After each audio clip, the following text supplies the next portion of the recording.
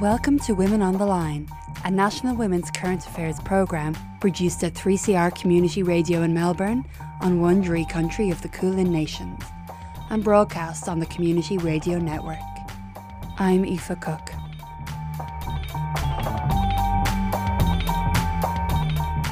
The field of philosophy has long been a really hostile environment for women.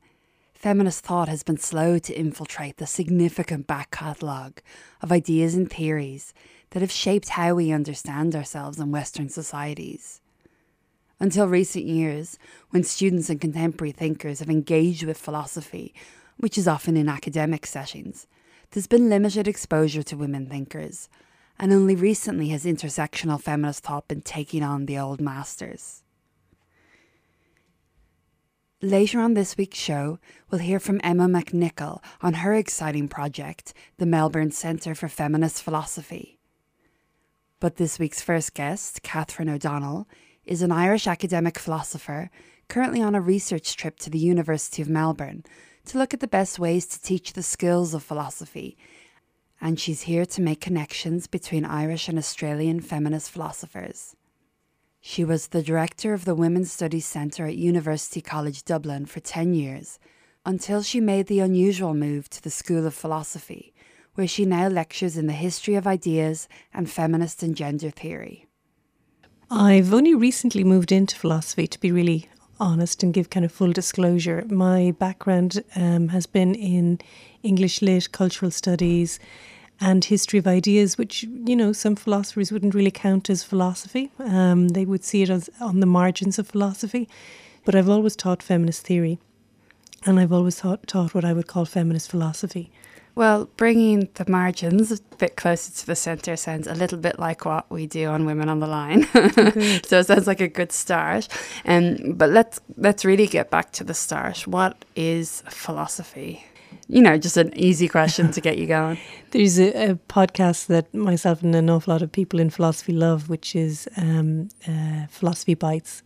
And it's run in the UK by Nigel Warburton. And it's a question that he often asks the philosophers, the esteemed international philosophers who come and talk to him. And the answers are extremely diverse, and quite often a lot of philosophers just laugh with astonishment. Because here they are practicing this art, this craft, this science, this fundamental discipline to the kind of Western way of organising academia. Is, you know, philosophy is the kind of the mother discipline. Once you graduate from the kind of the highest possible degrees in universities, you're given a PhD, which is a doctorate in philosophy. And a lot of philosophers just don't know how to answer it. For me, it's a really simple question, because I've got a very simple answer, and that is philosophy is a way of life. The word, of course, means loving wisdom. And if we love wisdom, or if we love our life, we will want coordinates, we'll want principles, we'll want questions to guide us, as well as some tips and answers about how to look for those questions and understand them more deeply. And that's what philosophy is. That sounded nice. It's wonderful. And what does that mean for you and the people you teach in a day-to-day sense? What are you asking of the people you teach? And what are you asking of yourself to live philosophically? Well, to live an examined life as opposed to the unexamined life, as Socrates would say, that's not worth living. So to examine our life. And I think many of the people who are listening into this particular radio show, of course, know how to do that. They're doing it already.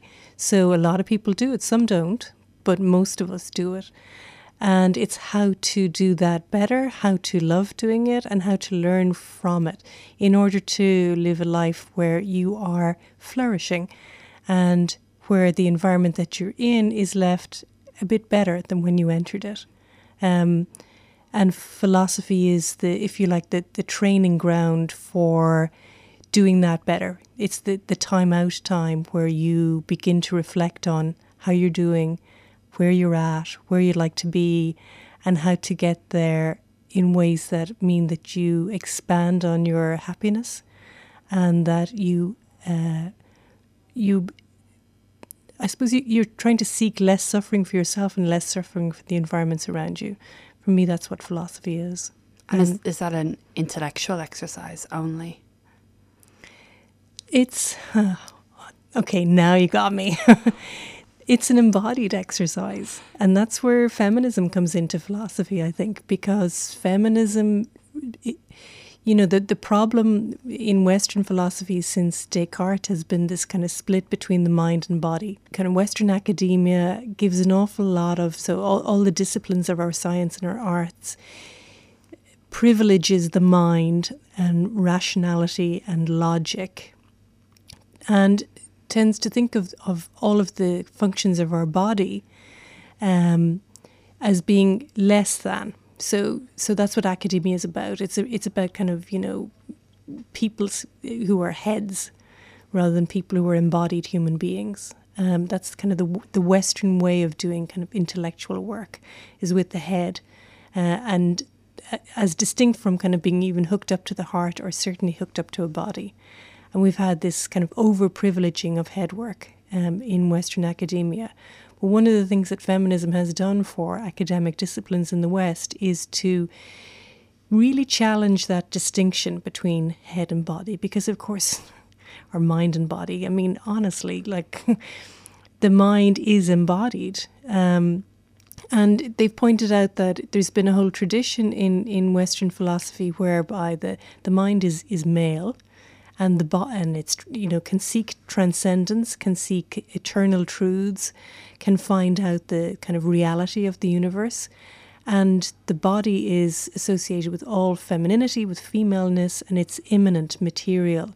And in fact, the thing that must be transcended or ignored in order to achieve greatness of insight and intellect. And feminists challenge that because it's a gender division, and it's been a way to dismiss women's potential to add to kind of figuring out the great questions of how we ought to live our lives. And they've pointed out that this kind of false split between the mind and the body has actually led to thin answers around how to live a good life. And it's also led to a whole dismissal of actual realities in that we are embodied human beings. So Beauvoir, Simone de Beauvoir in The Second Sex, which she wrote in 1949, expressly met this head on and said that women being associated with the materiality of the body had led to their experiences and their insight being dismissed. So from then on, feminists have followed Beauvoir to put the body back into thinking. Yeah, and would Simone de Beauvoir have been the first time that gender became named in that way in the field, or did she have some predecessors that were quite strong, or was that really a seminal point? It was a seminal point for kind of a major impact into academia, but no, as long as there have been thinking women and women who had access to writing, there were a strong feminist voice. So from the Middle Ages, we've had women pointing out the perniciousness of the gender divide as it's traditionally done. So in every century, you get a few women who get access to some kind of forms of education, who get access to writing, and who write what we would call proto-feminist or feminist tracts. But with Beauvoir being so central in intellectual life in Europe, and indeed in being published in English and being seen as one of the kind of great philosophical people of mid-20th century philosophy, her work had an enormous impact. And it took a while.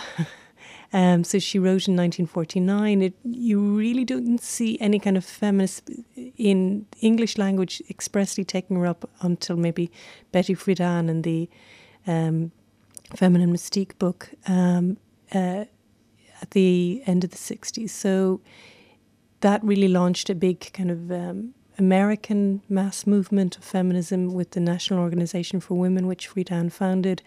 And from then on, you see who were young feminists at the time, Germaine Greer, Kate Millett, taking on Beauvoir's work and following in the template that she used, so to investigate how knowledge was already produced in the Western canon and to critique it for its gendered biases, and also to use both Marx and Freud, which wouldn't normally be brought together in the academic tradition, to talk about how capitalism used gender to further alienate women from their lives and their work, and how the socialization of girls created women, as Beauvoir famously said. One is not born, but one is made a woman. So looked also at socialization. So looked at the major power structures of capitalism and critiqued that from a woman's point of view, and then also looked at socialization of girls in Western society and critiqued that. So Beauvoir provided the template that many others followed. Yeah, so it's really a lot of the ideas that we think about, of course, nowadays in Western feminism and in, I suppose, left politics in general that are so central. And the thing about philosophy is that often you can trace these ideas back to certain thinkers. Not that an individual is responsible for how these ideas move through time, but it's interesting to hear you name a starting point for some of these thoughts. Women on the Line. I'm more interested in the 18th century. And I suppose the kind of major big figure of the 18th century is Mary Wollstonecraft, who's held by many to be the first feminist philosopher in kind of the English canon. So, a good 150 years before Beauvoir. And she wrote Vindication of the Rights of Man and also Vindication of the Rights of Woman. I'm interested in her for loads of reasons. She's very, very radical in her view. So she wanted to change all of society and believed that was the best way to change gender relations. And I keep reading and rereading her, and I love to teach from her. But one of the things I'm kind of stuck on at the moment in looking at Mary Wollstonecraft, and you can see it right through into Beauvoir as well, is what has been called by other people feminist misogyny.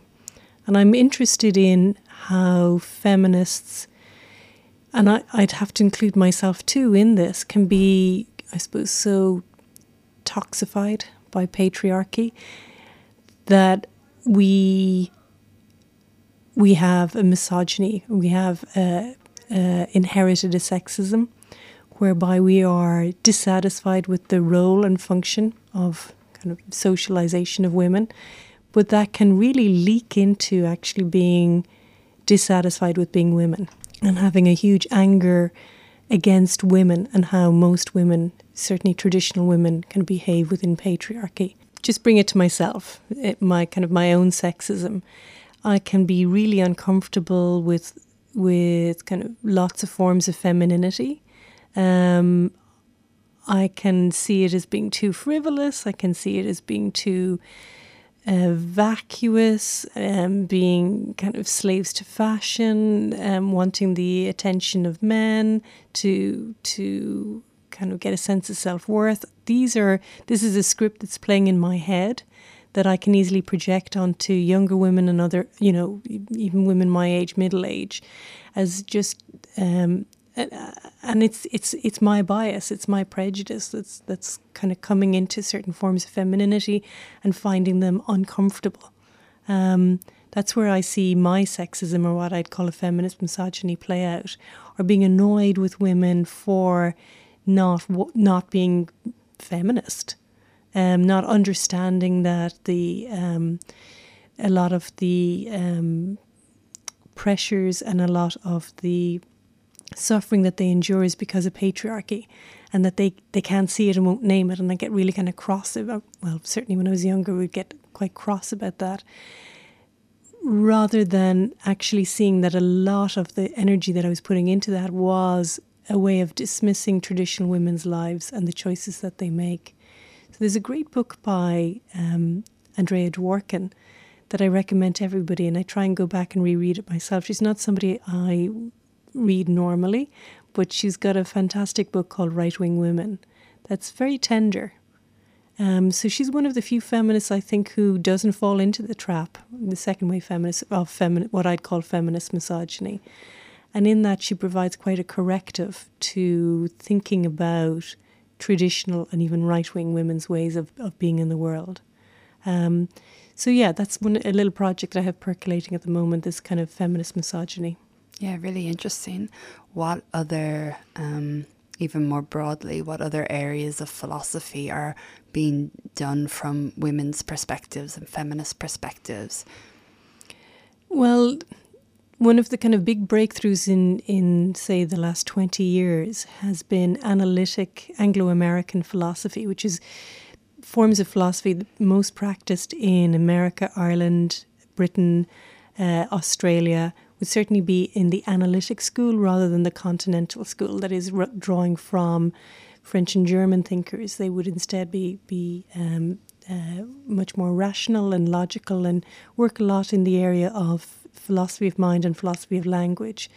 We've had some kind of major breakthroughs in that particular field with people like Sally Haslanger in MIT, for example, who is writing within an analytic tradition, Ray Langton in the University of Cambridge, and asking feminist questions and reworking the kind of the canon of Anglo-American analytic philosophy to include questions around race, disability, and gender, and what we'd call intersectionality.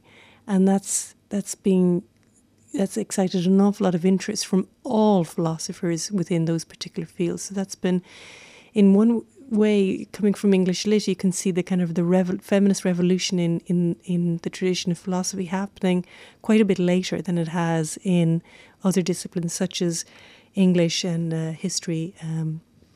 But it's coming through with real strength and fervour now.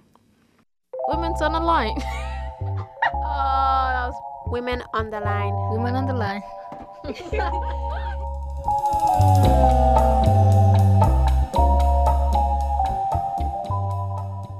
So there's work being done within philosophy to broaden a kind of traditionally conservative field to be inclusive of women and a range of minority groups. But I suppose it also looks like a lot of women and non-male gender people and different minority groups have really flourished in other areas of academia that may offer some of the same things philosophy does, such as anything from gender studies and cultural studies and, you know, kind of broader interdisciplinary projects. Is philosophy savable, and why not accept the energy that's been put into other areas? You know, I don't know how rare you are to move from literature and cultural studies into philosophy rather than the other way around. The movement looks to me like it's in the other direction. True. No, it is rare. Though I think it's good, and I think everybody in their middle age who likes to think about things, you know, should move into philosophy. I'd recommend it. I think the canon of philosophical writing is quite wonderful. And yes, you're right. I was surprised about, you know, when I moved into the school, how much I'd actually already read. So it would be a shame if that great kind of canon of learning couldn't be reinterrogated by kind of fresh questions, because they are wonderful thinkers. And also one of the kind of great challenges about kind of opening up to minority perspectives is that we get to rewrite and expand that canon as well. And that's working. And that's work I'm involved in. And a lot of young feminists coming into philosophy and in philosophy are involved in societies of women in philosophy, the famous kind of SWIP organisation that we get in America and Ireland and England. But they're also founding a very new movement called Minorities in Philosophy MAP. And you see many of these chapters opening up all over the world, wherever there are young thinking feminists, certainly. Because we need not just that women's questions, issues, embodied perspective kind of comes into the field and asks how best should we, what are the best rules and ways of thinking so that we can flourish as individuals and in communities. But we need a really broad base of people who are bringing their wisdom into asking those questions and giving us answers and showing us how this can be kind of communally and consensually kind of done. And we have an urgent question, which is our planet is going to die unless we cop on. We are wrecking the kind of the planet that we're on. So we really need to think together. We really need to think together about how we flourish as humans within our embodied lives and within the on the planet that we're managing to, or certainly kind of capitalist patriarchy, is managing to wreck. So we urgently need minorities and philosophy. That was Catherine O'Donnell from University College Dublin, currently on a research trip to the University of Melbourne. Emma McNicoll has set up the Melbourne Centre for Feminist Philosophy after her work with ideas around exclusion led her to want to create a space where philosophy is feminist in both theory and practice. I was inspired by the participants at a course I was teaching, a couple of courses I was teaching in 2017 and 2018, and I realised there's this real hunger for a kind of deeper and more theoretical feminist engagement. I think particularly this kind of proliferation of social media feminism, it kind of casts a wide net, but people kind of can't get their teeth stuck into it. And I noticed this just huge volume of women who are hungry to understand, to get a kind of richer engagement with the history of theoretical feminism and to debate and talk about these ideas in a kind of academic but also kind of friendly space. So I thought, I'll start this centre and try to have it kind of not just dealing with feminist content and feminist ideas, but have it kind of organised in a feminist way. The centre is at the moment not a physical centre. We're running it out of the Kathleen Syme, the events that we've had so far out of the Kathleen Syme Community Centre, which is in Carlton in Melbourne. But because it's an educational space, it's women, it can be early career academics or more established academics presenting lectures. Or we call them seminar workshops because it seems a little bit more collaborative and a little bit more relaxed. And because it's not, I guess the term lecture isn't really accurate anyway, because it suggests a kind of didactic dynamics that we don't really want to have. We want, the idea is to have clear, accessible and fun explanation or exposition on kind of key feminist ideas, key feminist texts, and key thinkers in the Western or Eastern, but we haven't done any of those yet, philosophical tradition. Yeah. You mentioned already that you work with early career academics in particular and women lecturers predominantly.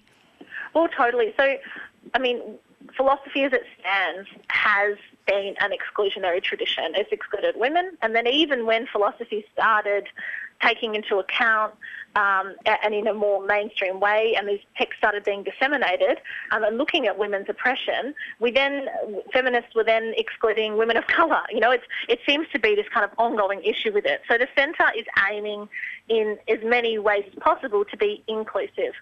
So we aim to be socially inclusive, to have a space that's, of course, wheelchair accessible, and a space where we can do whatever we can for people attending with various needs.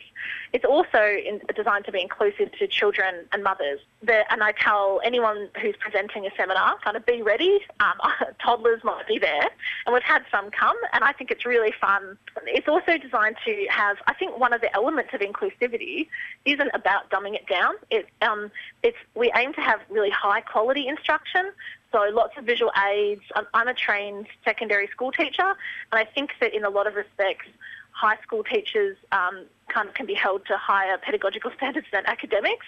So it's making sure that the academics that we bring in are really focused on presenting really clearly with visual aids, with sound and with videos. We're trying to make it not dumb it down, but just have it totally accessible and lucid, and also fun and engaging. Because getting your teeth stuck into philosophy is fun. It is interesting, and the way that philosophical spaces are often run can be pretty macho, and they can be pretty intimidating, or they can just be boring. So it's kind of trying to make it a little bit more interesting and colourful, I suppose. And it'd be good to get a sense of what topics and what areas has the centre been looking at over the last few years.